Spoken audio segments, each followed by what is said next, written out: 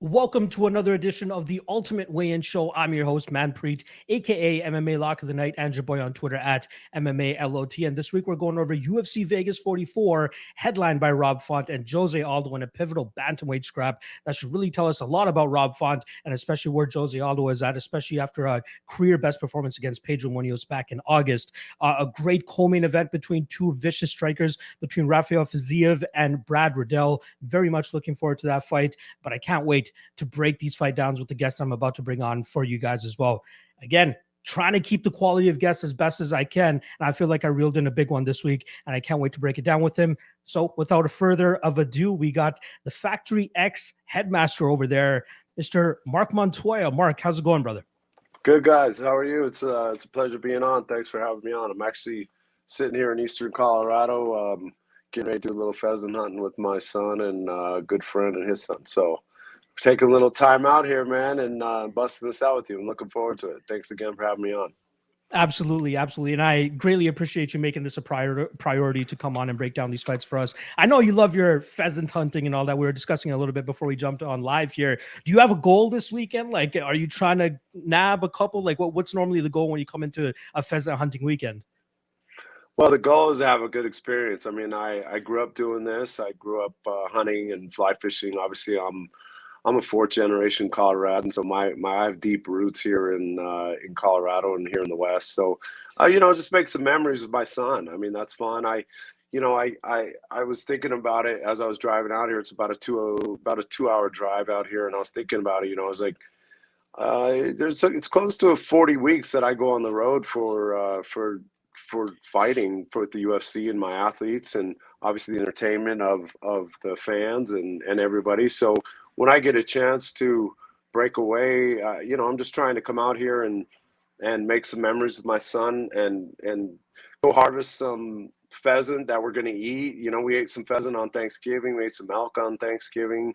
And so, just go have fun doing that stuff. And this is a side that a lot of people don't know about me. I mean, I have a real big countryside to me. I grew up in the inner city of Denver, so I grew up in a tough neighborhood. But my families both come from cattle ranching, coal mining families, and I'm Native American. My father's like 38% Native American, so kind of just runs in the blood. So, but yeah, just make some memories and harvest some of the best food you can ever have. You ever eaten pheasant? I haven't had pheasant myself. I think the most like game-ish type of meat I've had is deer. Deer, Again, okay. I'm a rookie with this thing, Mark. I'm living in Toronto here. We don't got elk and deer running around like you guys. But I will say this: Hey, my wife and her family, or sorry, my in-laws actually live out in Saskatchewan, and I'm sure you're aware that Mr. Brock Lesnar moved up there just so he can go hunting and get away for everybody. But her uncle actually is a pretty big hunter and trapper himself. Has his own YouTube channel, is doing very well, and he's always invited me. He's like, "Hey, let's go hunting. Let's go hunting." I've never even shot a gun in my life, Mark. So I'm hoping that I can eventually go out there one summer and enjoy it as well. It looks fun. I mean, it's not just about catching it, right? It's about the experiences you're making that you're going with as well. And it's great that you're obviously bringing your son there. We do have a short amount of time here, so I don't want to waste too much of your time, too much more of your time. Before we jump into the breakdowns, I just have one question to ask you, because top three fighters for me, bar none, Mr. Brandon Royval. That guy is such a treat to watch, no matter who he's going up against into the cage. The very wild style. I like to call him like the flyweight Ferguson, but just because he's just so wild at times, and that chaos usually allows him to thrive in those spots where other fighters are not able to. When you're coaching a fighter like that, how do you best extract his best skills, which in my opinion is creating chaos? What goes into training a guy like Brandon Royval, if you don't mind me asking? Well, I've been training Brandon since he was 15, so I've had the luxury of training him since he started, and he and I actually come from the same neighborhood. So it's interesting because he has those tough roots, and um, he's a huge Diaz brother fan, and so you can see that a little bit in him. The Ferguson comparison is fair as well, but he's a his chaos, like you said, does create a lot of opportunity, and that's how he's actually gotten to where he's at. I mean, he goes in there, he loves having fun, and and he loves to fight, and so, and he's such a skilled. He's I think the first real in his age bracket. He's the first real like mixed martial artist coming up, where those kids in their teens were training just they wanted to be MMA fighters, and before that it was specialists, and so he's a true mixed martial artist, and he's good everywhere. But to train him, he's a coach. He's hardworking, one of the hardest working. He's a great leader, hardest working kids we have.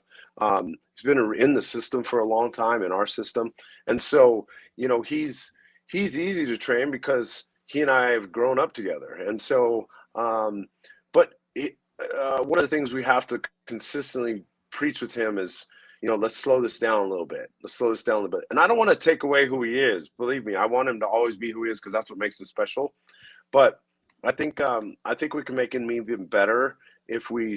You should have seen him when he was younger. You think he's chaotic now? He's crazy. I've seen some of those regional fights. He's a madman. Yeah, and so maturity is something that's helping him. But I never want to take away who he is.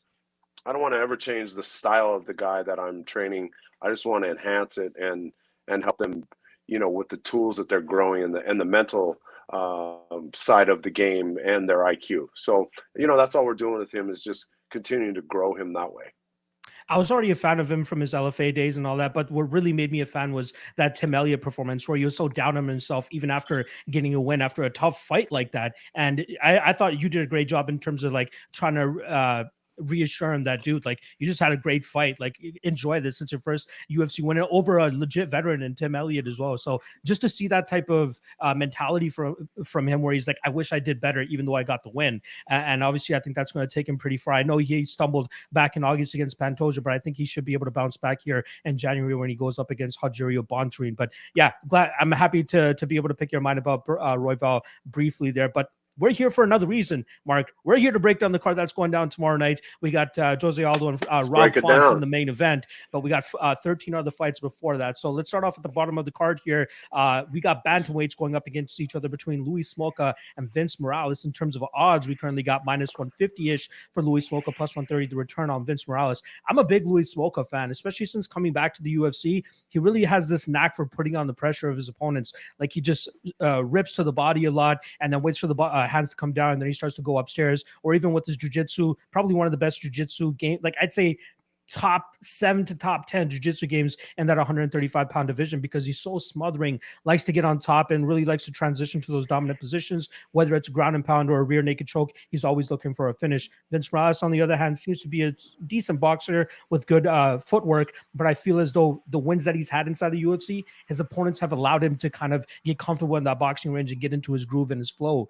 I don't think Luis Smolka is going to allow him to do that. I think Smolka is going to move forward. He is a little bit slow at times, so I think that Morales will be able to ding him, but I do think that Smolka has enough durability to be able to withstand that, and then I think he should be able to break him with his pressure, eventually take him down, find that rear naked choke, and get him out of there. Personally, I got a hefty wager here on Luis Smolka, so I'm hoping that Mr. Mark Montoya agrees with me, but please do not sugarcoat it for me. How do you see this fight going down? Well, Morales, I know because Chris Gutierrez fought him. Yes. Who's obviously one of my fighters. And obviously we attacked the legs a lot in that fight, knowing that he has a boxing style. I could see Smolka absolutely going a little bit to that strategy. That's not Smolka's wheelhouse like it is Chris's wheelhouse. Smolka's wheelhouse is to get on top and run his jiu-jitsu series and eventually submit him. And so that's got to be the key to victory for Smolka. The thing with Morales is he's young and he does have good hands, and sometimes Smolka has a tendency to stand in front of you and get hit. And so will Smolka the way Smolka wins is he's got to go transition right into his ground game and work some cage work, take away the hands that Morales has, and then go and obviously insert his dominance on the ground. And so Smolka's got to go there. I could see Morales clipping him a little bit though. Smolka has shown a little bit to have when he can't get clipped, and so he's hittable as well. So I think Smolka can absolutely go in there. and insert his dominance. I think it's going to be a close fight, though. If Smolka doesn't do it right away, I think you see Vince pull out the victory. Yeah, I have a little bit more concern if I feel like Morales had more knockout power, but it's been a while since he's produced a knockout. It doesn't seem like he has that zest or that pop. But then again, the striking defense of Louis Smolka leaves a little bit to be desired at times. So very much looking forward to seeing how that one plays out. All right, let's move on to the next fight. We got Claudio Puelles going up against Chris Gritzmacher. In terms of odds, we're currently looking at a pick 'em here, -110 on both sides. You guys have some history with Chris Gritzmacher. Obviously, Alexander Hernandez, if I'm not mistaken, that was his first fight with you as well, goes out there and starches Chris Gritzmacher pretty quickly. And then Gritzmacher bounces back with a beautiful performance against Rafa Garcia, really showcasing his durability early in that fight, where a lot of people thought that Garcia would be able to knock him out, just similar to what Hernandez was able to. However, the knockout didn't transpire, and Gritzmacher was able to take over for the rest of the fight. Puelles, they pretty much have the same type of style, and I believe they want to get their opponents to the ground and really rough them up. But I believe that Gritzmacher is a little bit more durable and gritty, just like his nickname, right? Like the guy wants to get in your face and really makes it a tough, dirty fight, and just pushes the pace. But I think that Puelles will be able to land takedowns here, and even in the striking realm, I think he should be serviceable enough to deal with the pressure that's going to be coming his way. I'm thinking either Puelles sub, or I think he outgrinds Gritzmacher here by just beating him to the movements. We saw great movements from him against Mr. Jordan Levitt last time around, giving Levitt his first ever pro MMA loss. And I think a lot of people were counting him out because I think he was coming off a 3-year layoff or something like that. But now that he's gotten his feet wet again, training down there at Sanford MMA under the watchful eye of Henry Hoof and that great gym down there, I think he should be able to go out there and pull this one over Gritzmacher. Please let me know what the game plan was for you guys in the Hernandez camp when you're going up against Gritzmacher, and then ultimately, how do you see this fight playing out? Well, I think if Claudio is going to pull the victory out, he has to own the center of the cage. If you let Gritzmacher come forward and because Gritzmacher is absolutely hittable. Obviously, we saw that when Alex fought him, and you've seen that in his other fights. So, Claudio has to own the center of the cage. He has to come out, back Gritzmacher up, and he also has to go out and insert his dominance there. But Gritzmacher can get hurt, but still be in a fight and still win a fight when he's hurt. And so the question is you, like you alluded to, you already said, hey, Claudio is coming off a big layoff. But before his last fight, sorry, I believe his last fight was in July. Yes. But he's come back and he fought that last fight after the layoff, and he was and so I think that is a benefit to Claudio for sure, because it's not just a layoff coming off a layoff fight against a tough, durable guy like Gritzmacher. Gritzmacher is I think going to be a little slower there. He has a tendency to show a lot of what he does, and when we fought him. That's one of the keys to our success was Alex had to own the center. He had to impose his will quickly on him, and then we knew that he was hittable. So we didn't want to overthrow stuff. We wanted to make sure that he was being fast and accurate with efficiency, and that's what he did. And then obviously Alex is one of the best in the world. When he senses danger, he goes and finishes. Obviously, he just did that again in his last fight, and so.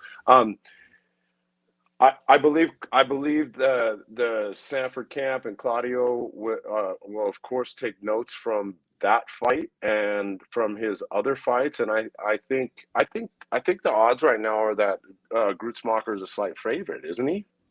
I'm seeing actually a little bit of money coming in on Puelles. I'm even seeing him as high as -140 on certain spots. So it seems like late money here coming on the Peruvian Puelles. Okay, so I would. It's a pick'em fight for sure.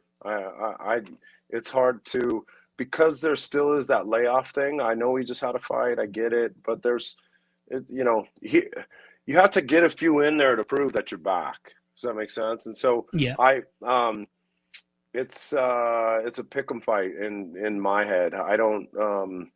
I'm not really putting my money on that fight. I'm watching that fight and just going, okay. If I was putting a gun to your head, what side are you picking here? Gun to my head, I'd pick Claudio. Okay. I like it. I Yeah. like it.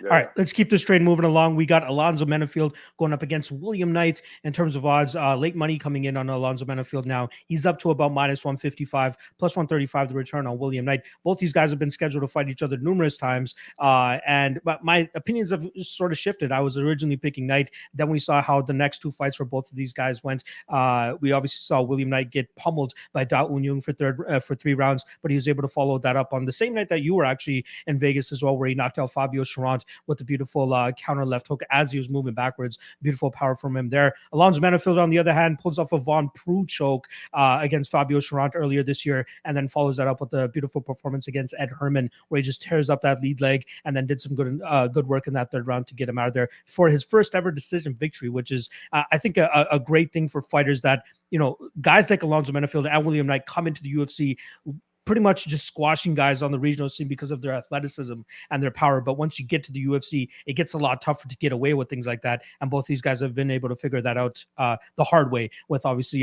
taking some L's in the UFC to this point. I do like Menafield here, though. I like this calm, cool approach from him. I'm a big fan of Saif Saud. And one thing that I really picked up in that fight against Ed Herman was when they did the corner cam thing, the one thing that he was saying is like, everything light, Alonzo, everything light, because he wanted to see him go the full 50 minutes. And I think he did a really good job in terms of conserving his energy, throwing out a couple leg kicks, throwing out a couple combinations so that he can go the full 15 minutes if it was required. And it was required that night. William Knight, I was just not impressed with his inability to get back to his feet against Da Un Jung. It seemed like he just kept succumbing to the same trip takeover from the clinch position and just could not work back to his feet.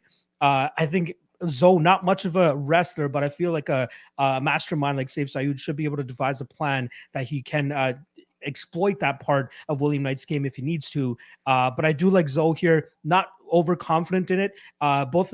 When you see these guys, a lot of people think, okay, let's bet the under, let's bet the fight doesn't go to decision, somebody's going to get knocked out. Personally, I think these guys are going to have some respect for each other, and we see this actually go over the 1.5 round mark, which currently sits at minus 165. I think that's a decent enough bet here, but I do think that it's going to be Menafield that ends up getting his hand raised by decision in this fight. What do you think about this matchup between two powerhouses at light heavyweight? Yeah, so I have some personal experience with William Knight. Cody Brundage fought him, the Contender Series. Cody Brundage went up a weight class to do that at 205. William Knight is one hell of a specimen especially for his height, right? And so is Menafield. Fire hydrant. So is Menafield. You're going to see a lot of beef in that cage when that happens. Those guys are both specimens for sure. I think. When Cody fought him in the Contender Series, we took him down fairly easy and actually had his back and had him flattened out, working to finish. Obviously, it didn't end well for us because we didn't win that fight after the fact. But the thing that was a weird stand-up. Sorry, Mark. That was a weird stand-up in my opinion. It was the worst stand-up I've seen as a coach. Herb Dean and I have not been the same since then. And because interesting, he was telling my fighter to advance position, and I'm yelling at Herb saying that's the best position we can be in MMA. So I just anyway, that stand-up is actually what carried on for us to lose the fight, and of course I'm still bitter about it. So I would be too. Thankfully, Brundage still made it to the UFC one way or another, but still, he did. Yeah, he did. But Knight is talented and he's got power. So is Menafield, and he's got power. The thing with all that mass that they both carry is their longevity to sustain the cardio if in fact the fight goes past a round. And so Menafield did show in his last fight against Herman that from taking instruction from Saif and his team there to, hey, let's keep things light and let's work and conserve, be efficient essentially. And he did that, and he showed that he could do that. But he did that against Ed Herman, who is obviously toward the end of his career, is not anywhere near as explosive as Knight. And doesn't have the same youth that Knight has either. And so one thing I know about Knight is he can counter wrestle really well. He much better than people actually I don't think have seen or know, because I studied him well because Brundage fought him. He can counter wrestle well. If he counter wrestles like he has shown he can do in the past, I think he beats Menafield. And so Menafield, though, is going to bring a flurry of heat in that, and like he always does, even if he's being efficient, the guy's still powerful. And so I think he's going to flurry a little bit. Now, when they flurry, who knows? Throw all the money up in the air, because it's whoever catches Yeah. each other first. And so I could see where Menafield is more technical and a little more well-rounded in and why the odds are favoring him a little bit. But I'll tell you what, if Knight counter wrestles him and does what he's good at there, he could. I think he could win that fight fairly easily if he'll do that. Now, will he do that? That's the question. And so, I think the money right now is sitting. The odds are sitting right now on the Menafield, and I would agree with that. But I'll tell you, if you wanted to pick a fight that is closer than I think the odds are showing right now, Knight has a good chance to win that fight. Yeah, it's interesting. I think Knight was a slight favorite when they were first matched up, and then they both obviously had 2 fights, and now the money is coming in on Menafield, considering the data that we have now compared to before. But I am looking forward to it. I want nothing to do with it money wise. Like you said, if they trade in the fire, somebody's going to go down. It just depends on who hits first. Exactly. Just throw the chips in the air and see what happens. Get the lighter. Exactly. Get the lighter and just start burning the money. Yeah. Exactly. All right, let's move on to the next fight here. We got Mallory Martin going up against Cheyenne Vlismas, formerly Cheyenne Bays. So just for people to remember who exactly she is. In terms of odds, we're looking at minus 190-ish for Vlismas and plus 160 for Mallory Martin. For me, it's a passive a fight.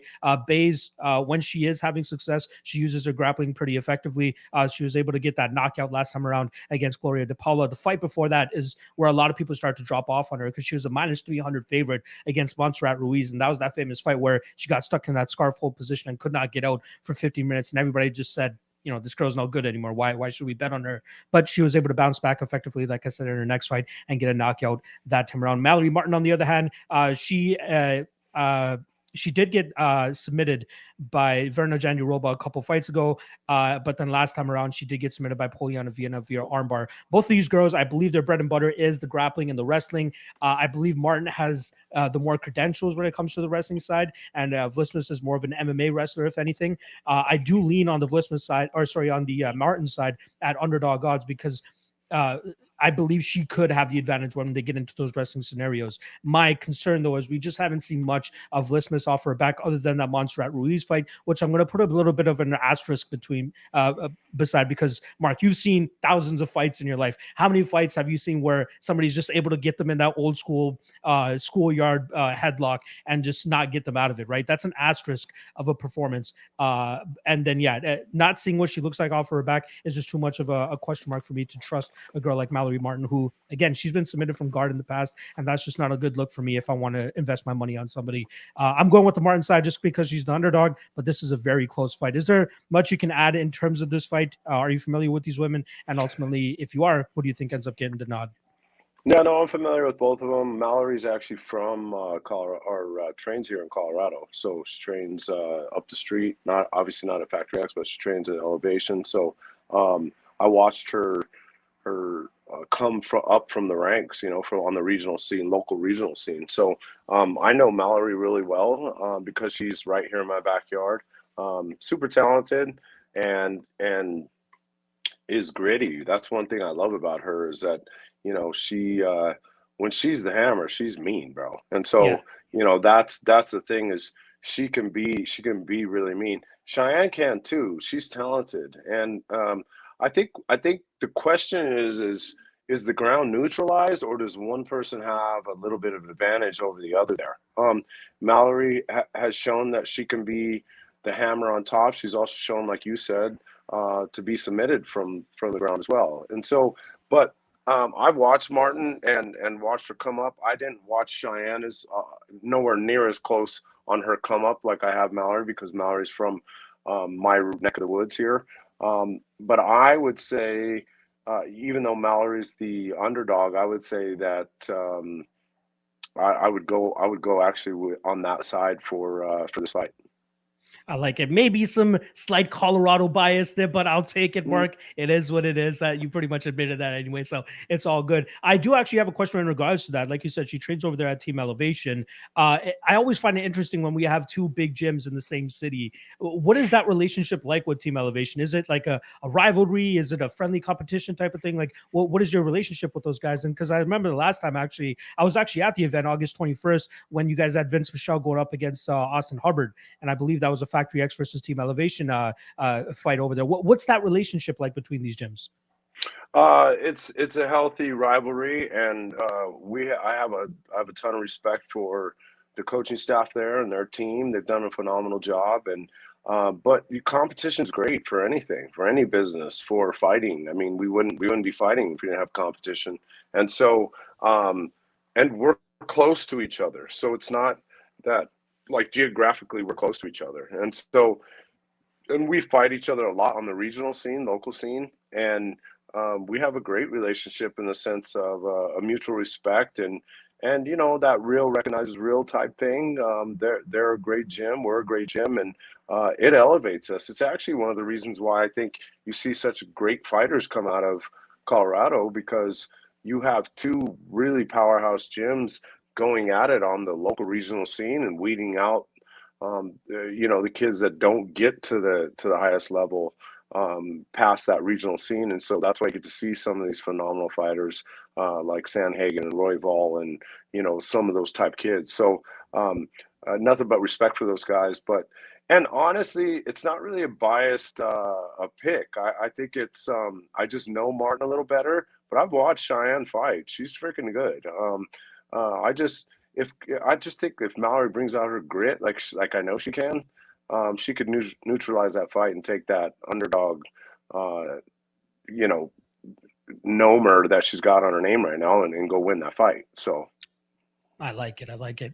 All right, let's keep this moving along. Next up, we got Jake Matthews going up against Jeremiah Wells. In terms of odds, we're currently looking at minus 165 for Jake Matthews, plus 145 the return on Jeremiah Wells. Now, this is going to be back-to-back fights for Jake Matthews going up against those guys over there in Philly. I believe it's Daniel Gracie's Hensel gym that he has over there. Very tough fight for Jake Matthews last time around against Sean Brady, who's really turning out to be a great prospect. I don't even know if we can call him a prospect anymore, especially with that big win that he just got over a couple weeks ago against Michael Chiesa. Jeremiah Wells fights similar to Sean Brady. I just don't know if he's as effective.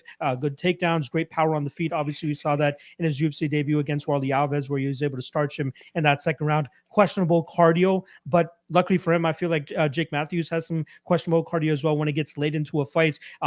Both guys, similar game plans as well, right? They want to drag their opponents to the ground and really grind them out from on top. And that's where we see, you know, Jake Matthews start to huff and puff a little bit later in his fights, where you see guys like Diego Sanchez and other guys having success in that third round because Jake is just working so hard to kind of hold him down and get those takedowns in those first two rounds.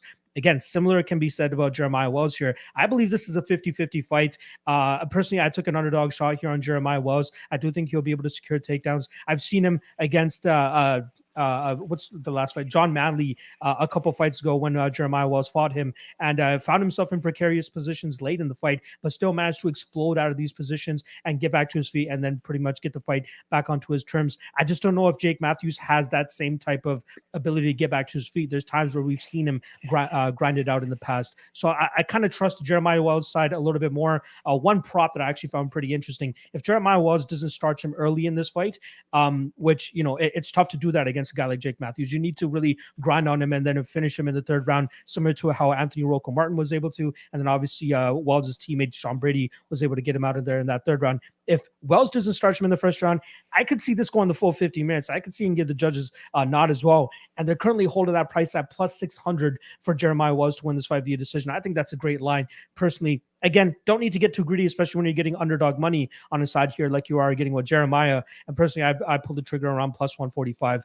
What do you think about this fight? Two grapplers, one guy making a second walk to the UFC or to the cage, and Jake Matthews seems like he's been in the UFC forever. I think his kid's still only 27 or 28 years old. What do you think about this matchup? I like this matchup. I think it's a fun fight. I think the ground game gives Potentially can be neutralized, and you see these guys strike a little bit. And Wells has some power, but Jake's tough, and so it's like that makes for a fun fight, especially when they get in the grappling exchanges. I think you see some good grappling in this fight.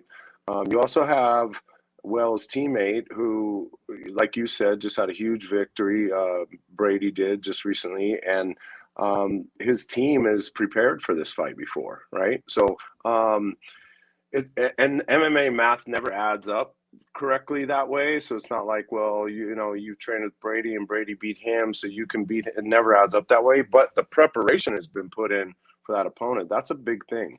And I'm sure they learned some stuff, even though they came out with a victory the first time. They learned some stuff about that fight that they can take into this one, in addition to what they already game planned for.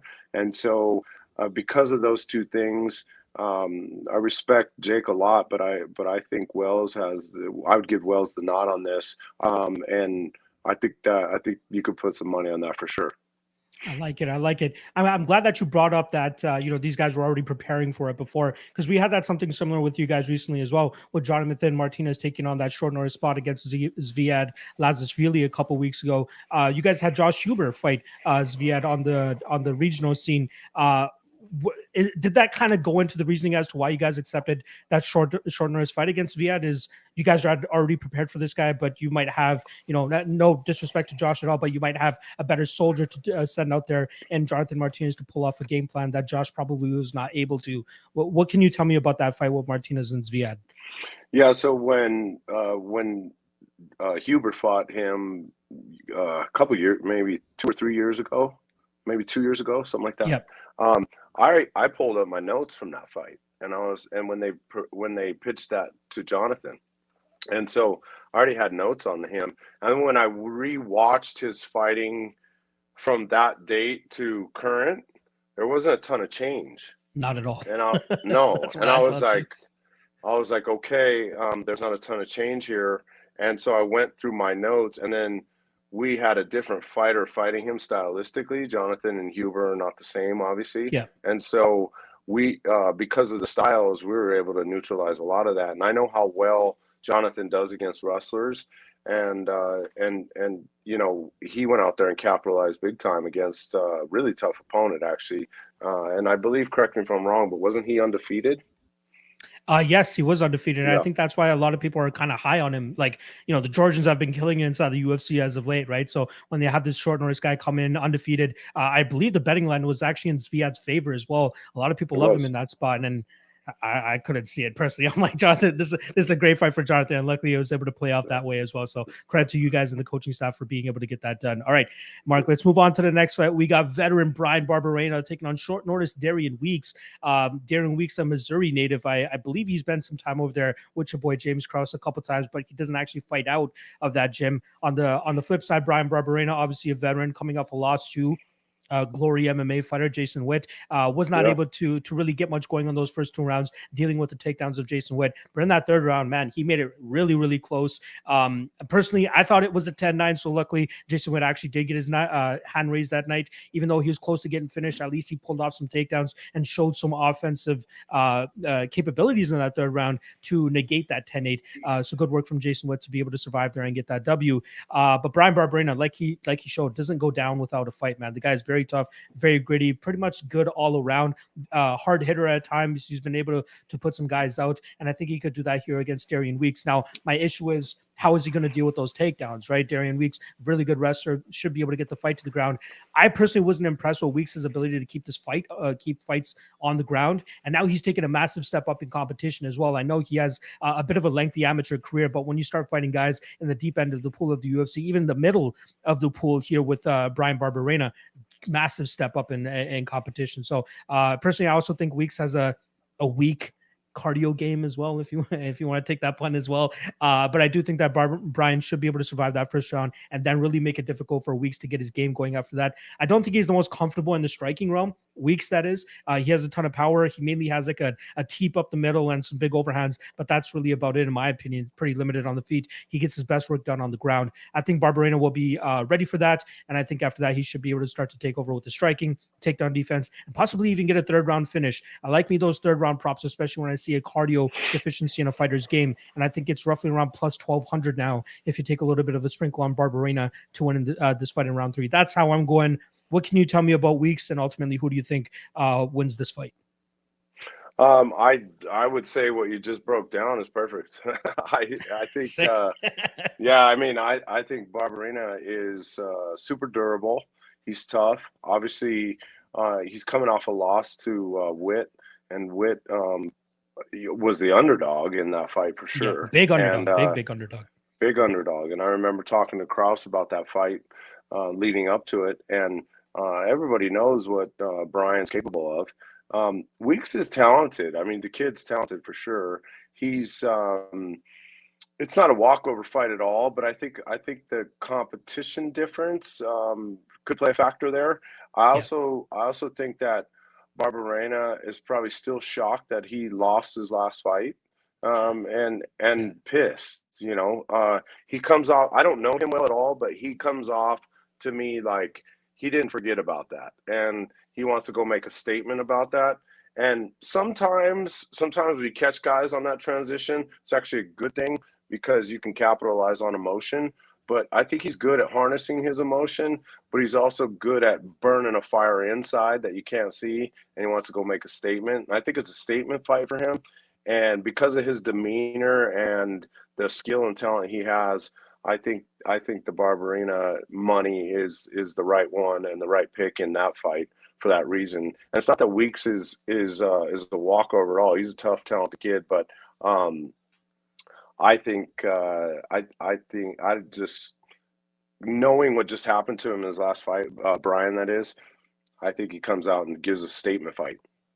I love it. I love it. Interestingly enough, when the odds makers dropped the odds for this fight, he was a minus 200 favorite at the opener. Heavy money coming in on Darian Weeks, and it's pretty much a pick 'em at this point in time. I wouldn't be surprised if Darian Weeks actually goes off as the favorite once the fight kicks off. So a lot of people reading into that Jason Witt fight, I think they might be burning themselves with that recency bias, though, because Brian Barberena is a very tough out, and I think that Darian Weeks is possibly in for a vet lesson tomorrow night from Mr. Brian Barberena. All right, let's move on to the next fight here. We got Zhalgas Zhumagulov going up against Manel Kape. In terms of odds, heavy chalk here on the Manel Kape side of things. He's minus 260, and the return on Zhalgas Zhumagulov plus 220.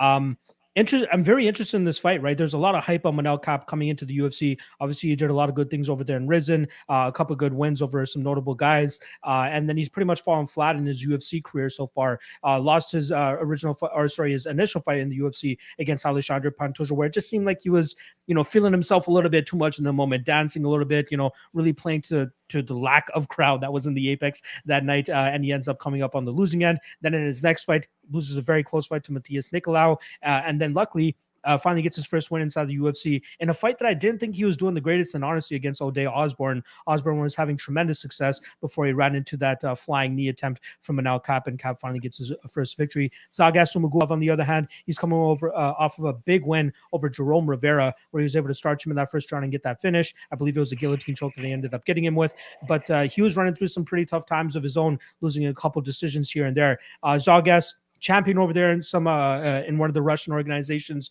had a couple good wins. Ali Bagotinov, I believe he beat Tagir Ulanbekov as well. Point fighter, right? It's hilarious to see, like, he starts off his career 6-0, all 6 finishes, and then since then he's only managed to knock off to get 2 wins via finish. I'm sure you see this on the regional scene, and then ultimately when guys get to the UFC as well, it's a lot easier to get finishes on the regional scene. But then once you start jumping in with the Sharks, it's a lot tougher for them to get finishes. And I think that's exactly what happened with Zhalgas here. He's more of a point fighter now, likes his boxing, sticks and move. That's really about it. But I think he's going to have some trouble here with the unorthodox movement of Manel Kape. I think Kape will be too fast for him. I think he'll be too powerful as well. I think he'll land the more devastating blows that the judges will see. The bet that I actually have in this fight is the over 2.5. Zhalgas is a decision machine as of late. I mean, outside of that Jerome Rivera fight, but I think Kape has a very good chin. I think Zhalgas has a very good chin. I think both guys are pretty crafty on the ground and should be able to stay out of position or submissions. And then I think we'll see Manel just slowly outpoint him from the outside. I'm not too keen on betting Manel here at minus 260, which is why I took the over 2.5 in case we get a robbery situation or Zalgas gets the nod because he's able to match the output of Manel Cap as well. I'm taking Cap, but my main money is on the over 2.5 in this fight and seeing it go to the judges' scorecards. How do you see this one going down between two flyweights?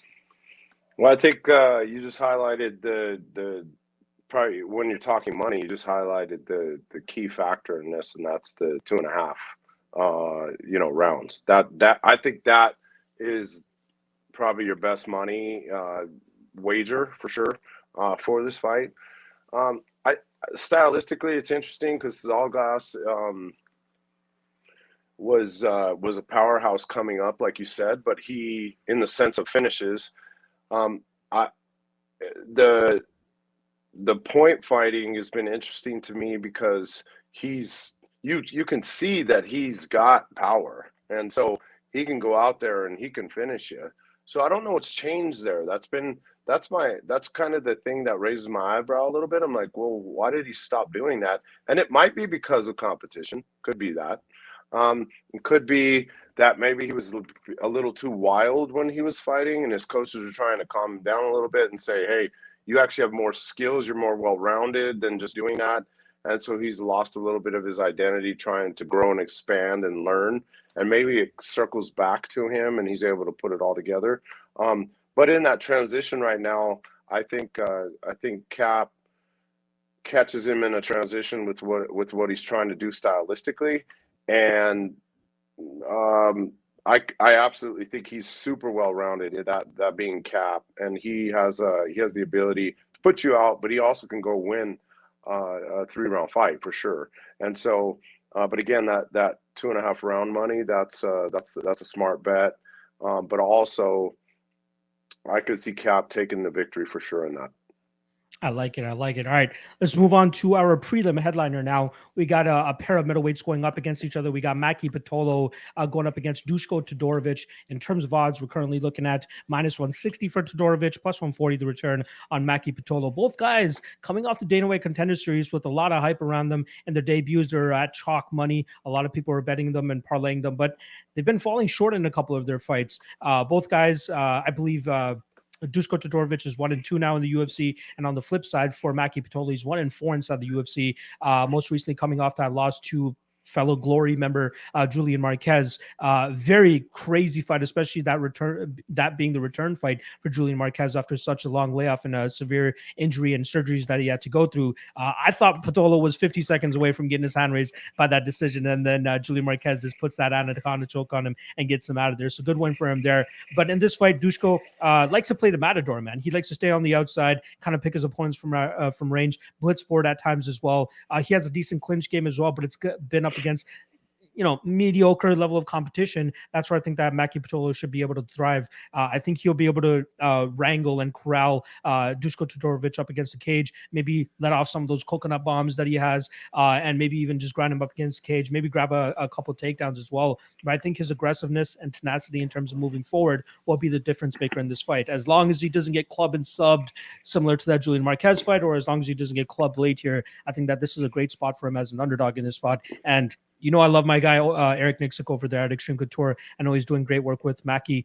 Very much looking forward to this fight. I got Maki by decision, which I currently think is sitting around plus 450, if I'm not mistaken, or plus 250. I think that's a decent bet as well. What's your thoughts on this matchup? And if you can share anything in terms of whether you discussed with Kraus in regards to the Marquez and Pitolo fight in the lead up to that, please, it would be great if you could share anything about that. Yeah, so Pitolo is super talented. He can box, boy, and he's got some bombs. I mean, his nickname is perfect for him, right? And so, I'll tell you, I've been it's hurt my heart watching Pitolo lose some of these fights because the kid's super talented. I watch him and I'm like, and I think that's the reason why he's still around is because everyone, including the matchmakers at the UFC and Dana and all those people, they see the potential there. And he's had some tough losses and he's had a few in a row and that kind of thing. And he's won one, then he's lost a few, and he keeps doing that. But his style is to just get in there and get after it. And the question that I have for Patolo is, what does his transformation look like on the ground?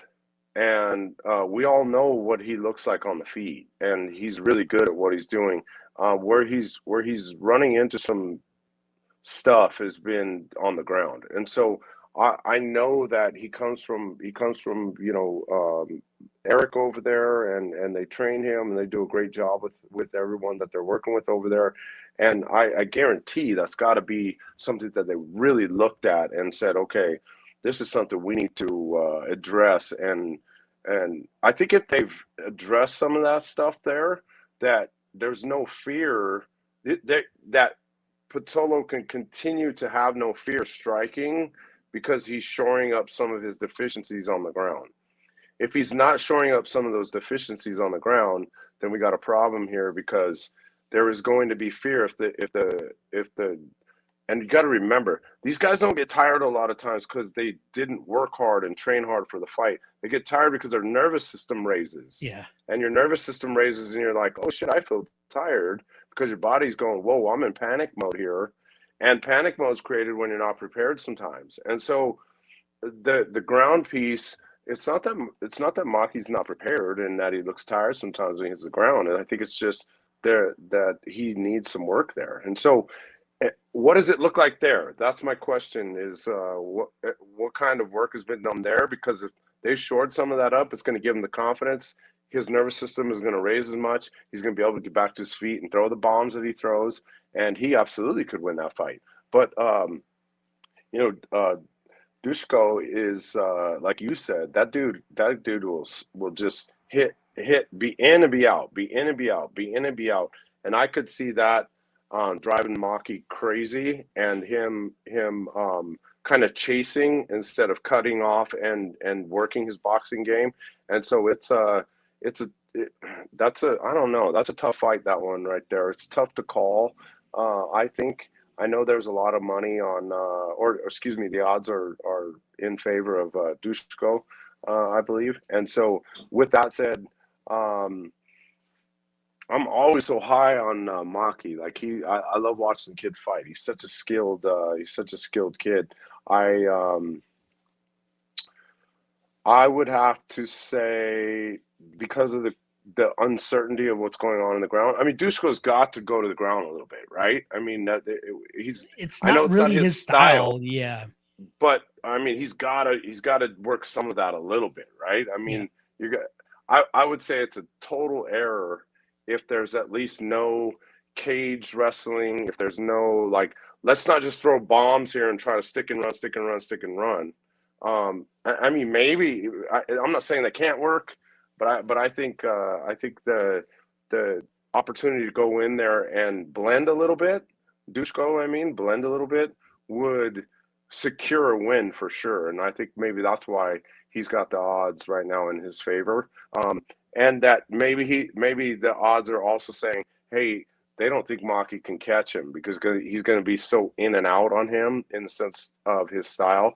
Maybe that's another reason. But I think it's hard for me to pick against Maki. I got to go with him. Yeah, you're getting underdog money on him as well, so it's not that bad of a bet if you think he has that dog in him to go out there and get that victory. All right, we're getting to the main card here, and I do want to remind you guys, the 100 live viewers that we currently have, make sure you guys hit that like, hit that subscribe below, and then show my guy Mark some love as well. I know he said he doesn't seem as a hunter or anything like that, but I promise, as soon as you guys see his IG, you guys will know exactly what's up. I do have the link to his Instagram in the description below, so make sure you guys click that and shoot my man a follow, because he's a very fun follow as well. And obviously, go over there and follow his gym as well, Factory X Muay Thai. You guys can follow on Instagram as well. All right, main card kicking off here. We got Alex Morono going up against Mickey Gall.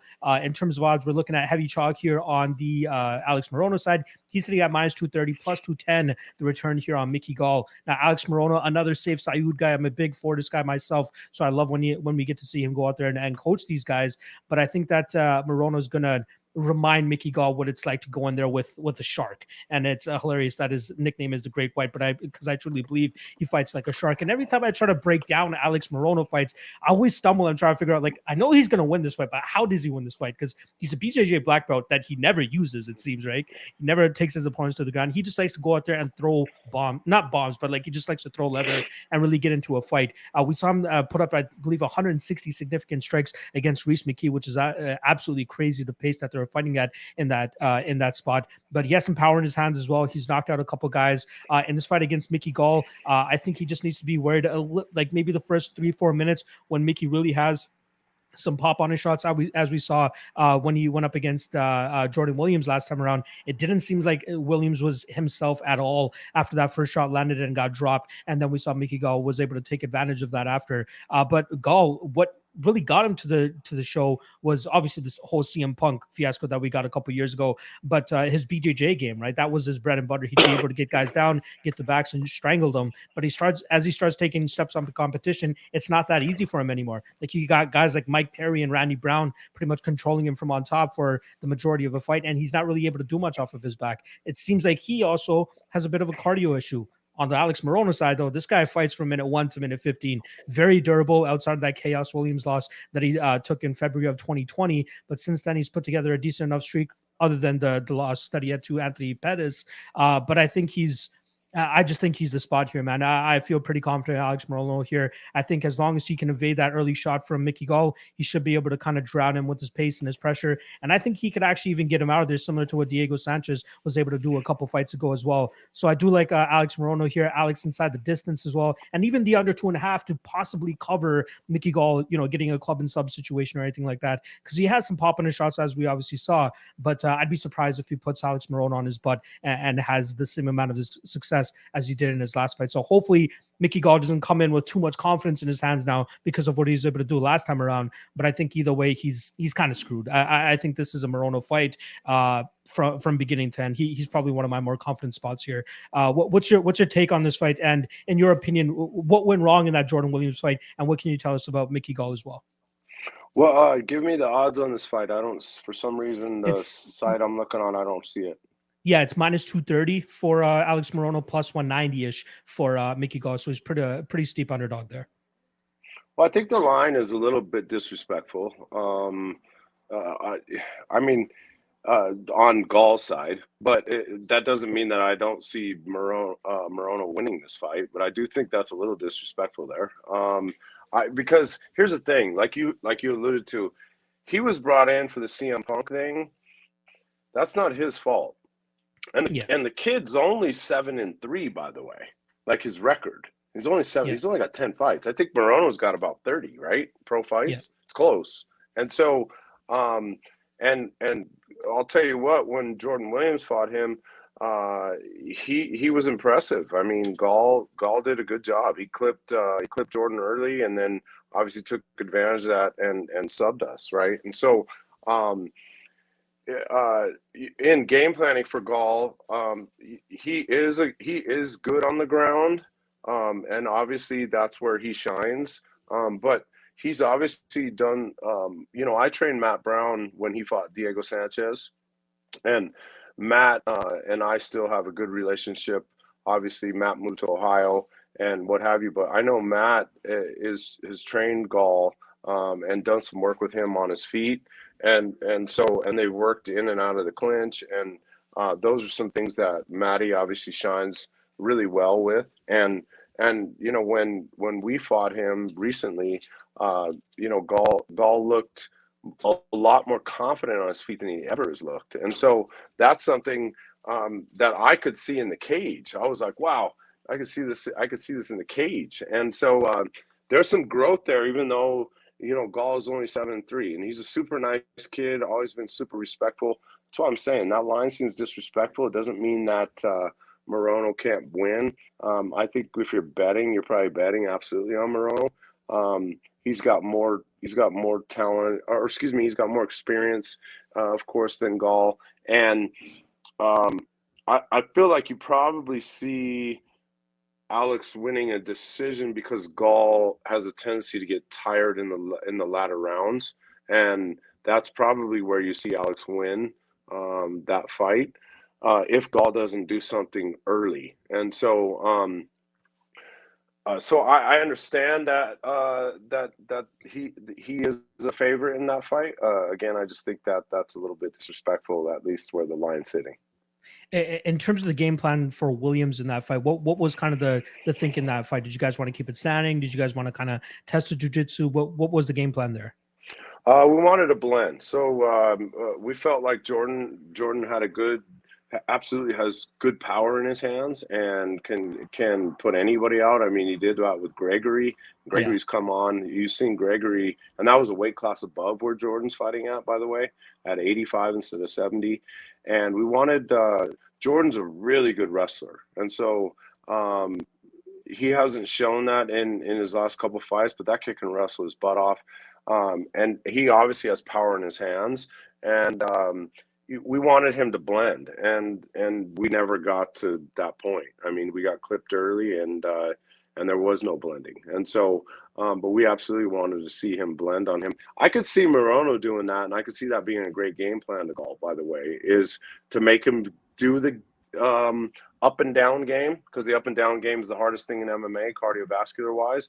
And if Gall has a tendency to get a little tired and flat on his feet toward, the middle of the second round into the third round, that's a good game plan. And I actually would probably expect that game plan going into this fight, is that they're going to mix that up a little bit and work the up and down, because Morono has shown that if he does that, or wherever the fight goes, he's going to fight for that entire time and keep bringing it. And not that Gall won't, it's just he's kind of shown that he gets a little flat on his feet when he starts to get tired. So that I absolutely could see Alex going to a victory by doing that, if in fact it gets to that duration. But I see Gall though being a tough out for that first round and a half. I absolutely agree with that analysis as well. I will say this about Jordan: a very good showing against Ian Gary before that ultimate punch that put him down. But that was I think he was surpassing a lot of people's expectations, especially considering the odds going into that fight. Very good output from him and ability to really put it on Ian Gary there. But just a bad luck of the draw in terms of getting caught there at the end of that first round. All right, let's move on to the next fight here. We got Brendan Allen going up against Chris Curtis. In terms of odds, obviously heavy chalk here on Brendan Allen at minus 310, plus 275 is the return on Chris Curtis here. I love Brendan Allen in this spot, and I truly believe that he's deserving of that minus 300 price tag. Now, I'm a big Chris Curtis fan. How can you not be 30 plus fights before finally making it to the UFC? Pretty damn good track record as well in the PFL. His only losses were to the PFL champions, Magomed Karamov twice, and then obviously that Ray Cooper fight. But he was obviously able to pull off a big upset victory in his UFC debut against Phil Hawes. He got touched up for about 3.5 minutes before finally finding that button on Phil Hawes and getting him out of there. I just think he's making a mistake taking another fight at 185 pounds when he's a 170 pounder truly, because his bread and butter, in my opinion, is his boxing game. For him to be successful, he needs to get those hands going. But with the size disadvantage he's going to be having here against Brendan Allen, not to mention the switch stance scenario that we have here, we saw Brendan Allen use that perfectly in his last fight against Punahele Soriano, where he was just ripping body kicks to Puna there and really made him pay. I think we could see a similar game plan here from Brendan Allen in terms of staying away from Chris Curtis and trying to stay away from that power and just rip kicks. If it does get a little bit too close for comfort, I do trust Brendan Allen to be able to secure takedowns here, and that's really his bread and butter. His Brazilian Jiu-Jitsu, as we've seen in the past, is very nasty, and he has a good top pressure that he should be able to implement here on Chris Curtis. So historically speaking, Brendan Allen, very durable outside of that Sean Strickland fight. But in my opinion, Sean Strickland is on another level with his striking compared to what we get from Chris Curtis. And that should be enough here for Brendan Allen to, I think he grinds him out over 15 minutes, keeps him at range when he's able to, or drags this fight to the ground when he gets the chance, and he goes the full 15 minutes here, because Chris Curtis is a very tough veteran, fought the who's who on the regional scene. But I think the Cinderella story, unfortunately, ends tomorrow night, and he should go back down to welterweight, where he'll definitely find more success. What are your thoughts on this fight between a 185 pounder and a 170 pounder here in Chris Curtis? Well, I think wasn't Allen supposed to fight Tavares? Yeah, he was supposed to fight Tavares. He was actually supposed to fight somebody else as well, Roman Dolidze as well.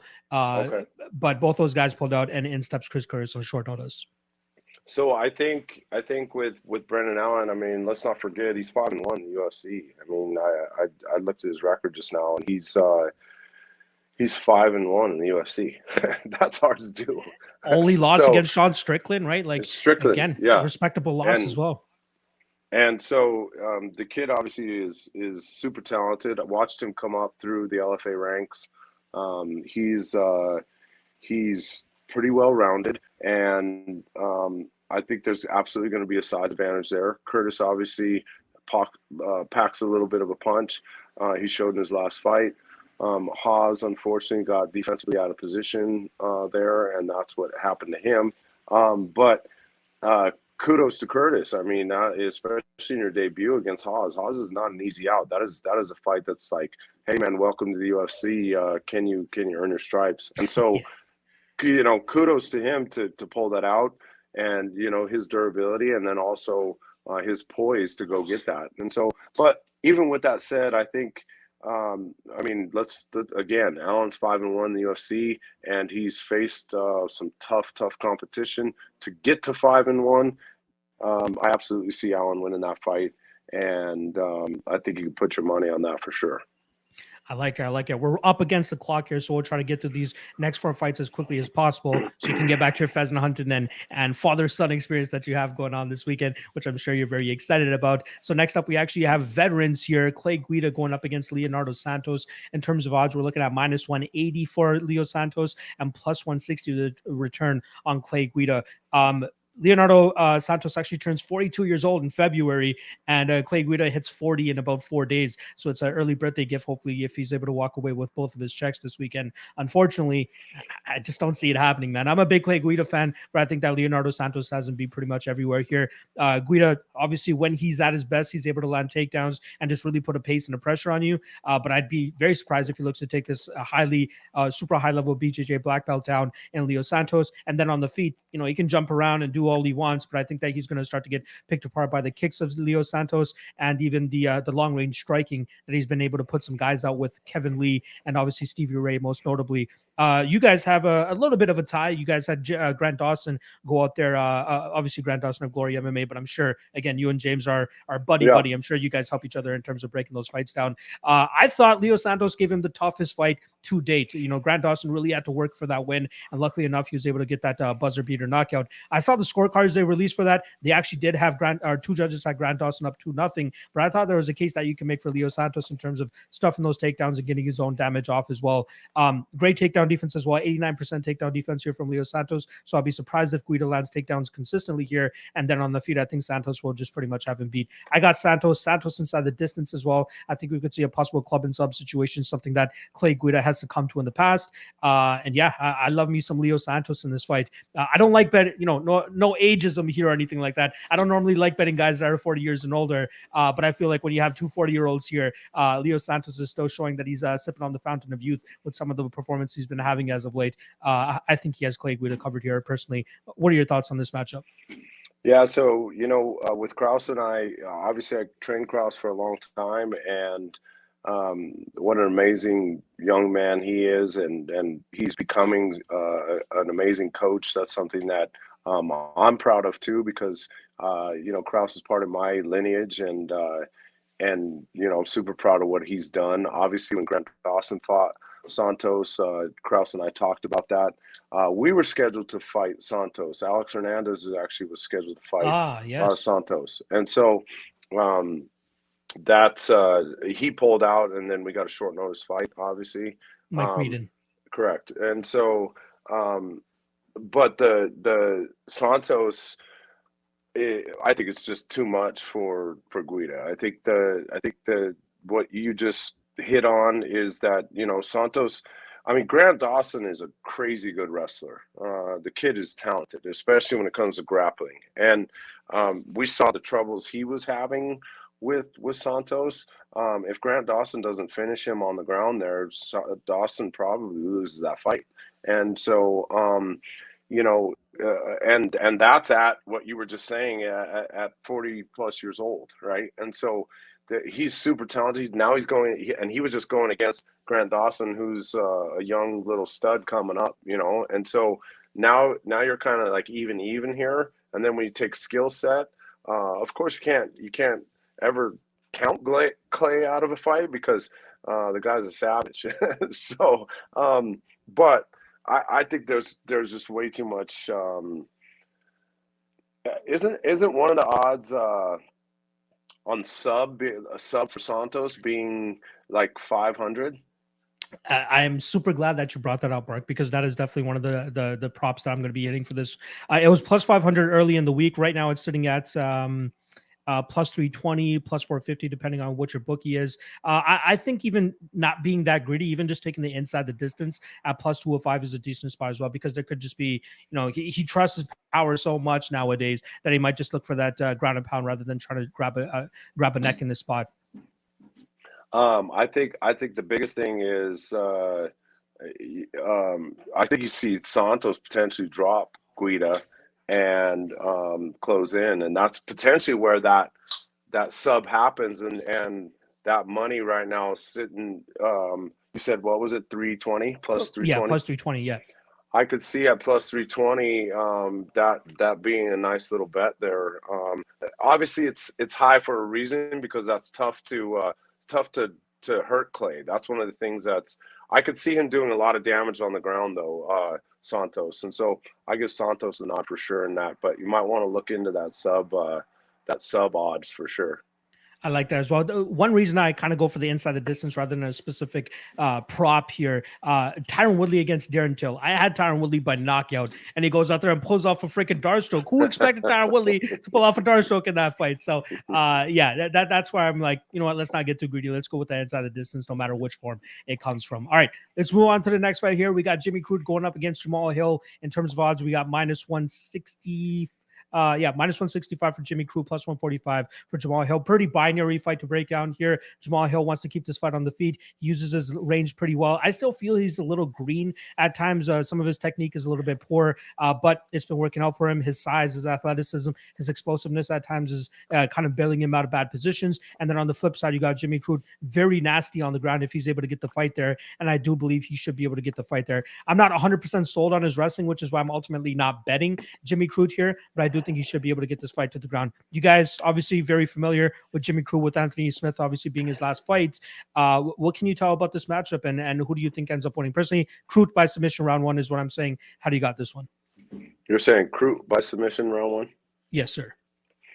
Well, I think Hill is a talent. Obviously, I watch this division pretty closely because I watch all divisions closely, but we, with Anthony Smith being one of my fighters, I've watched Hill, and of course we fought Crute recently, and so Hill's loss to Craig was largely because he kind of invited himself into Craig's world, right? And I think people underestimate Crute's ground game. I don't.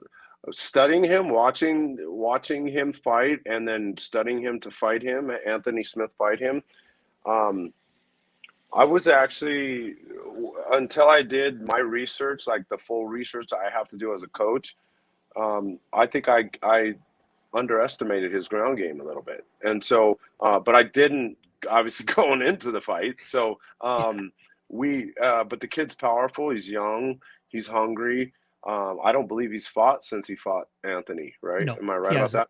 That's correct.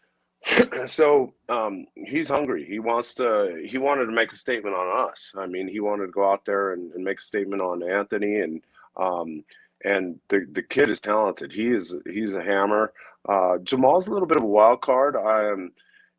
Not because he's not talented. He's crazy talented. He's only lost one fight as a pro, and so he's crazy talented, but I think because of that inexperience a little bit, and him being a little bit of a wild card, which is one of the reasons why he's got an L right now, because he kind of invited himself into the Lion's Den per se with Craig, and I just see. I feel like Crute wins this fight. I think he's more well-rounded. He's got power. He's really good on the ground. Unless Jamal catches him with something weird, I don't see Crute losing. But the one thing I would say about this fight that I don't have the answer to this is, if Crute hasn't trained with somebody like Hill preparing for this fight, I could see why Jamal could take this fight and win. Because here's the thing: you're going to go in there, you're going to see this long, lanky, unorthodox style, and it's going to take 2.5 rounds to figure it out. And unless you do something in that last half of that round to finish, you're going to lose a decision because you haven't put the pieces together in the training room. Now, I'm not saying that that's what's happened. I'm just saying if you're depending solely on my growth only, and I'm only worried about me for this fight, and I lost the Anthony Smith fight, and I'm just preparing my skills, and you didn't see that unorthodox style in training, it could be a long night for Crute if that's what happened. And you could see Hill frustrate the heck out of him and go on to win a unanimous decision. But I'm assuming that they've put guys in front of him like that. He's done all that. And if my assumption's right, and knowing the skill set that Crute has, I would put my money on Crute. I like it. I want to quickly get your brief thoughts on this because this is a huge thing about this fight in particular. The big cage versus the small cage. Who does that benefit, the grappler or the striker? You're saying the big cage? Well, they're going to be fighting in the small cage here. Oh, yeah. Who does the small cage actually benefit in this spot? The grappler for sure. Yeah. Yeah. Do you guys put a lot of stock in like the size of the cage when you guys are breaking down a fight and all that? Like, how much does that play into your game plan? Well, it plays a lot into it, especially depending on the style of the fighter we have going into, the smaller, bigger cage. We're able to use a lot more footwork, or the angles are bigger when you're trying to take guys down. The gaps are smaller or wider. There's a lot that goes into that. They all look the same on TV, and especially when you have the outside walking panels outside the cages, they look huge. But when you see them and you get in there, especially with the bigger guys like these 205ers in those small cages, they take 1.5 steps, they're to the center. And I know that because we've gone and worked through that. At Factory X, we have the same size cage as the cage in the Apex. And so I know from being in the Apex cage and then being in our cage that we train in daily, that for the bigger guys, from about the 70-pounders and up, it's about 1.5 step, and you're standing up from center to the sponsors on the cage. And so that matters. There's a lot that matters there for sure. I'm sure that mattered a lot when you guys had Dustin Jacoby go up against Iwan Kutalaba and just trying to keep them them off of you. But I would have preferred the bigger cage in that fight for sure. I'm sure. And we won that fight, by the way. We won that fight, by the way. I do agree with you, but again, it is what it is. This is the crazy game that we play. This is the crazy game that we play, Mark. All right, let's move on to the next fight here. The co-main event. We got 2 fights left here, and then we'll get Mark back to his pheasant hunting. We got 2 great strikers here between Rafael Fiziev and Brad Riddell. In terms of odds, we're looking at -120 for Fiziev and +100 for Brad Riddell. So slight favorite for the Fiziev side. Both guys are pretty familiar with each other, former training partners over there at Tiger Muay Thai, and then it seems like Tiger Muay Thai has slowly started to fall apart. Fiziev now finds his home down there in Florida at Sanford MMA. Brad Riddell obviously training over there with City Kickboxing with Eugene Behrman and the rest of the guys over there. It was a difficult fight for me to break down pre-tape, but once I ran the tape, I started to really like the Brad Riddell side here. Fiziev, great striker, great combinations, really loves his body kicks, but it seems like he starts off hot and then starts to taper off, and fighters are able to take over there, just as Bobby Green was able to do in his last fight back in August, where Brad Riddell is almost the opposite. It's like he digs himself into a hole and then he fights out of it in the second and third round. I'm not sure why I thought that Dober was one of your guys. He's a Team Elevation guy, if I'm not mistaken, right? Yeah. But yeah, it shows in that fight, right? He got hurt early. He uses wrestling to get him out of a bad position. And I think that's a great cue for him, right? Like that shows us that he's making improvements, going from a kickboxer to a full mixed martial artist, using his wrestling to get back to his feet, or using it defensively, using it to get out of bad positions. And I think if the longer that this fight goes, I think that Riddell, with his patience and waiting for his openings to throw the kitchen sink, which is pretty much what he does in all of his strikes, I think he'll be able to ding up Rafael Fiziev in the second and third rounds here. I think a third round finish for Riddell is very live in this spot. He's managed to put guys on wobbly legs in the third round consistently. We've seen Fiziev really start to slow down and guys really start to catch up to him. Luckily, he's been able to survive. I just don't think he's been fighting a heavy striker like Brad Riddell, and I think that Riddell will be able to find that. The interesting thing here, I'm not sure if you've ever had this before, Mark. Have you ever had a set of guys who have trained together that ended up going on and fighting each other? And did you see any type of disparity in terms of how it went in the training room compared to how it went in the actual cage? Well, for example, I trained Chris Camozzi, who ended up fighting Dustin Jacoby. Chris Camozzi won, and then Dustin Jacoby came, and now obviously he's been training with us forever. And so I've seen it that way, and then I've seen it kind of the flip way, where you see them fight, and I've seen that a lot actually, where we fought guys and then they come train with us, and sometimes you're like, holy shit, how did we beat that guy? And sometimes you're like, I understand how we beat that guy. So it just kind of depends. But about this fight, one of the things I would say is Fiziev is so crazy talented and fast and powerful on his feet that he's a scary dude to be in front of. And the thing that I think that we have to remember here is Riddell is super hittable.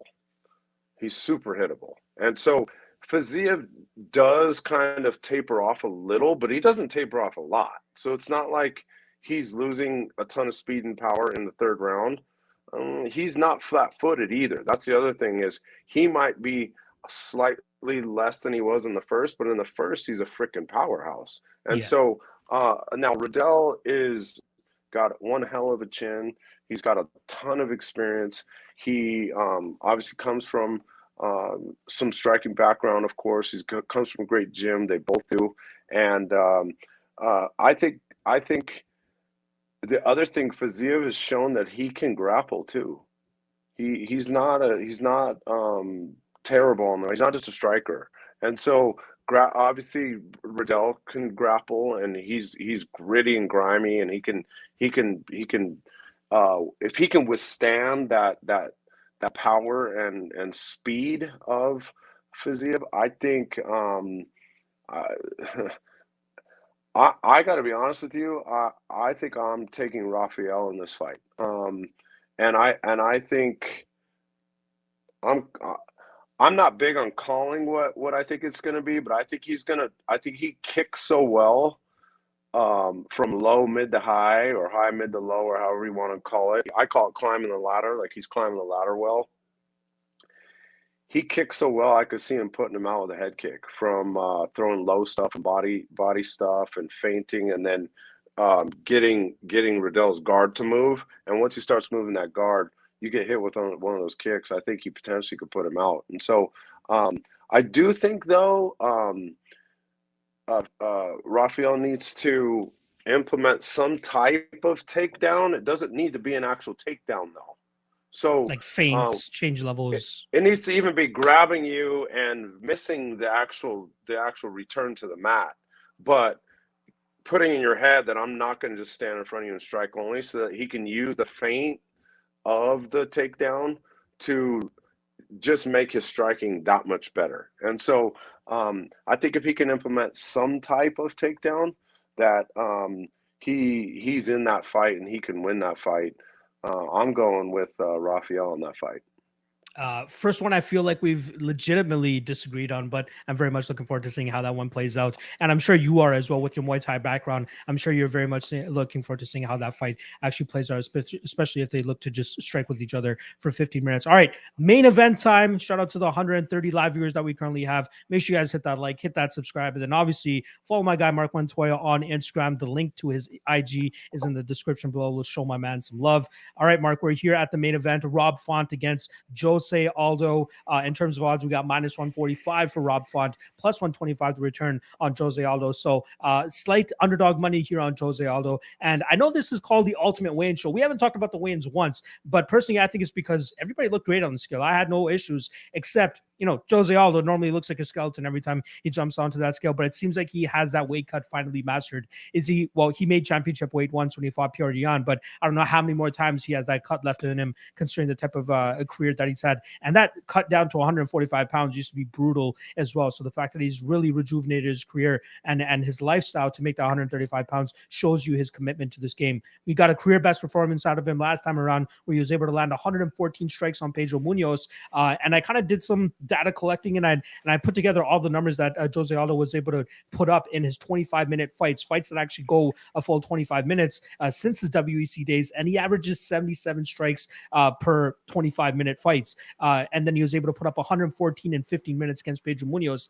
I think that was more so with the style of Pedro Munoz, right? He's kind of just plodding, moves forward, really looks to take your head off, which leaves him to get countered and hit up, just as Jose Aldo was able to do in that fight very well. Rob Font, on the other hand, coming off his first ever headlining spot against Cody Garbrandt, where he's able to pick him apart over 25 minutes and come home with a decision victory. But we saw a weird game plan from Cody Garbrandt there, trying to take the fight to the ground, really not fight to its strengths, but again, he's trying to evolve as a fighter, especially since the downturn his career has kind of taken since the TJ Dillashaw fights. I am scared as hell to put money against Jose Aldo. I've bet him in the past before. I won a ton of money on him. I was surprised that he was an underdog to Jeremy Stephens a couple years ago. Managed to cash on that as well. And I feel like that could potentially happen this weekend as well, where people are putting too much stock into the fact that this is a 25-minute fight, and we may not even see it go 25 minutes. This guy's body work is nasty. It seems like his boxing has been getting better over the last couple years as well. But man, I really think that this could be not a passing of the torch type of moment, but I really think that Rob Font will start to come into his own. As long as he can survive early here, I feel like he should be able to pick up rounds 3, 4, and 5, where we've seen Jose Aldo start to slow down. I will say that with an asterisk, though, because when you're going up against Max Holloway and Piotr Jan, yeah, you're going to start to slow down to the pressure and pace that those guys are able to put on. Rob Font, in his past couple fights, he's been able to progressively increase his output as rounds have gone on, which leads me to believe that he could potentially do that here against Jose Aldo. It just depends on when Jose Aldo starts to slow down, because if he doesn't, I could see him, obviously being the faster of the two, landing devastating combinations, great leg kicks, obviously, great body kicks. Super tough fight for me. I'm not touching this fight. I'm not putting my money anywhere near this fight. But in terms of a prediction, I'm putting a gun to my head. I'm reluctantly going with Rob Font. I think it's like 51% Rob Font, 49% Jose Aldo. But this is a true moment for us to see whether Rob Font is the goods and he's ready for that top 3, top 5, and then Jose Aldo, whether he still has that 35 years old, and if he can find his way to a title shot once again. I'm going Rob Font. Mark, the stage is yours. Who do you think wins this 135-pound main event tomorrow night?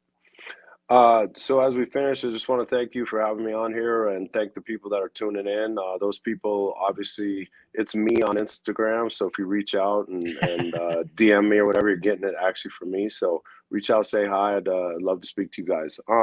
About this fight, I would say Aldo's a legend, and he's created a legacy, and I think we all respect him for that. And what an amazing career he's had up to this point. He's almost at 40 fights as a pro.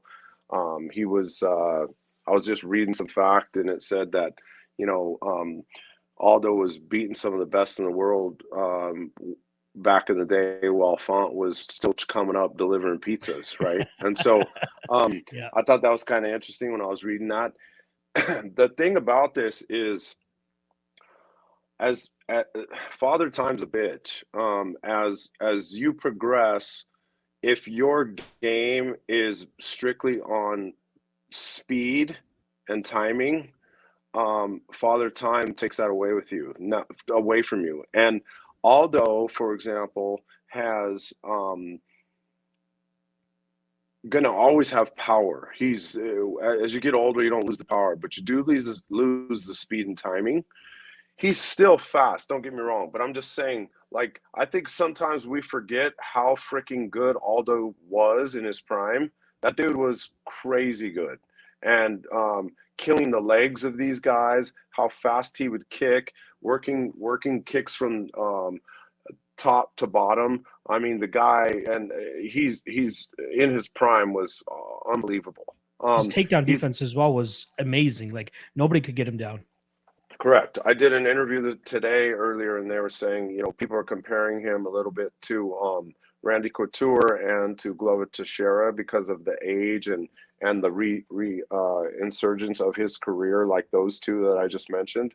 The difference, though, there is that Couture and Teixeira have really good grappling games. They're really good top pressure guys. So they eliminate the speed and the power being their one superpower. They eliminate that, and they use their efficiency on the ground and their top control to then go on to win fights that way. And that's one of the reasons why I think they were able to have they were able to come back as in later in their careers and have these victories that we've seen them do in their 40s. So with Aldo, for example, because speed and timing are one of his superpowers, he doesn't have the same speed and timing. He's still fast.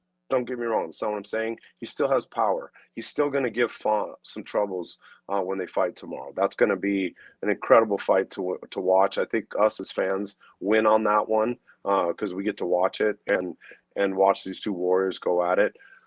Font's the best jabber in MMA. I mean, besides Holloway, I think Font is one of the best jabbers that I've seen.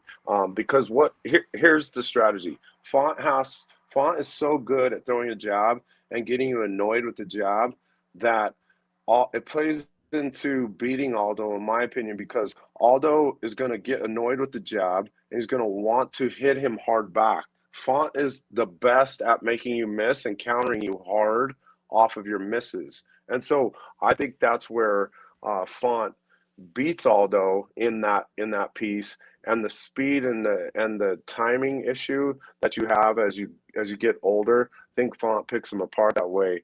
And I call it a draw. Some people call it a pull. But when you throw a jab and draw off that, make him miss, and then hit him, I think you're going to see that all night. Now, Aldo is going to be a pain in the ass for 2 rounds. And he's probably going to chew up Font's legs a little bit from that. But let's not forget Font can grapple too. And so a little bit of blend would go a long way for Font. I'm not saying spend 5 rounds on the ground, but I'm saying a little bit of blend will go a long way, and it'll even make that jab even nastier than it already is. And I just see him drawing out these big strikes from Aldo, and Aldo getting tired, and Font just picking him apart doing that. So my money's on Font. I love it. I love it. I love the breakdown as well. That's what everybody was here for. Everybody wants to hear that technical breakdown from the coach's perspective. I'm taking Font. Mark's on Font as well. Last thing I want to ask you, and then I'll let you get out of here and get back to your life. I apologize again for going up against the clock here. What is your most confident play on the card? If you were to if somebody gave you $1,000 and said, Mark, you have one fight, odds no worse than -250, who's that fighter that you're putting that money on? I'll quickly start this off just to give you a second to look at it. I personally have a parlay of Alex Morono and Luis Smolka. I think those guys will be able to go in there and do work against Vince Morales and Mickey Gall. I think those are pretty safe-ish spots. I'm not calling them the safest of bets, but I think on the entire card, I really like those spots in those matchups. So that's the play that I'm going with. What do you like here? I am going to go with Santos. Leonardo Santos over Clay Guida. I can't disagree with that either. I do like that spot myself as well. All right, Mark, on the back end here, anything you want to say to the viewers, and then I'll let you go. Hey, I just want to thank you for having me on. Let me know when we can do this again. That was a lot of fun. Appreciate the time, and just want to thank your fans. You're doing a great job, man. Keep killing it. You've got a really good MMA brain. It's impressive to hear. Keep growing and expanding and doing what you're doing. And like I said, if you reach out to me on Instagram, I'd love to have some conversations there and kind of trade back and forth there. So thank you for your time and appreciate it, and keep rocking and rolling. I love it. I appreciate you for your time, Mark. I know this is a family weekend for you as well, but I truly appreciate you coming on and doing this. Good luck on the first quarter of next year. You guys got a lot of big matchups coming up. Alexander Hernandez taking on Renato Moicano. Obviously, Rogerio Bontorin against Brandon Royval. A couple other big ones in there too. I think Vince Pichel, if I'm not mistaken, is going up against. Name escapes me right now. Oh, Marco Madsen. Great matchup there as well that I'm very much looking forward to. So again, appreciate you coming on. Appreciate everybody joining us as well on the back end. Make sure you guys hit that like, hit that subscribe, and then obviously follow my guy Mark over there on IG as well, because we need to blow him up a little bit more. Let's get this guy's social media game popping off and share his hunting. I'm sure people would love to watch some hunting content if you want to put up a YouTube channel. I'll put some up this weekend. We're gonna do some pheasant hunting, go eat some pheasant after we shoot it, and my buddy's got a deer tag, so like I said, we ate some pheasant and elk for Thanksgiving. Those are two things that I harvested this year, and my family loved it, and it was amazing. So anyway, brother, I appreciate it, and it's great to talk to you, and have a great day. Absolutely. All right. On behalf of myself and Mark, have a good night, and I will see you guys next week. We have UFC 269 coming at you guys. Make sure you guys check out that show, and I'm pretty sure I have a pretty big guest for that one as well. Good luck on your bets tomorrow. I'll actually be doing 2 appearances tomorrow. 1 p.m. Eastern for the Fight Day live chat, and then 5:30 p.m. Eastern. I'm going on with my guy, Big Brady, DFS by the numbers, him and Uncle Weezy. I believe Narco Cop is going to be joining us as well. 5:30 p.m. Eastern. I'm going to be hopping on with those guys until the fight start, so make sure you guys check that out. Good luck on your bets tomorrow, and I'll see you guys tomorrow as well. War, Louis Smoka, and Alex Morona. I know I got some giggles over there. Some people don't trust Louis Smoka. I do. Let's see how it goes. See you guys tomorrow.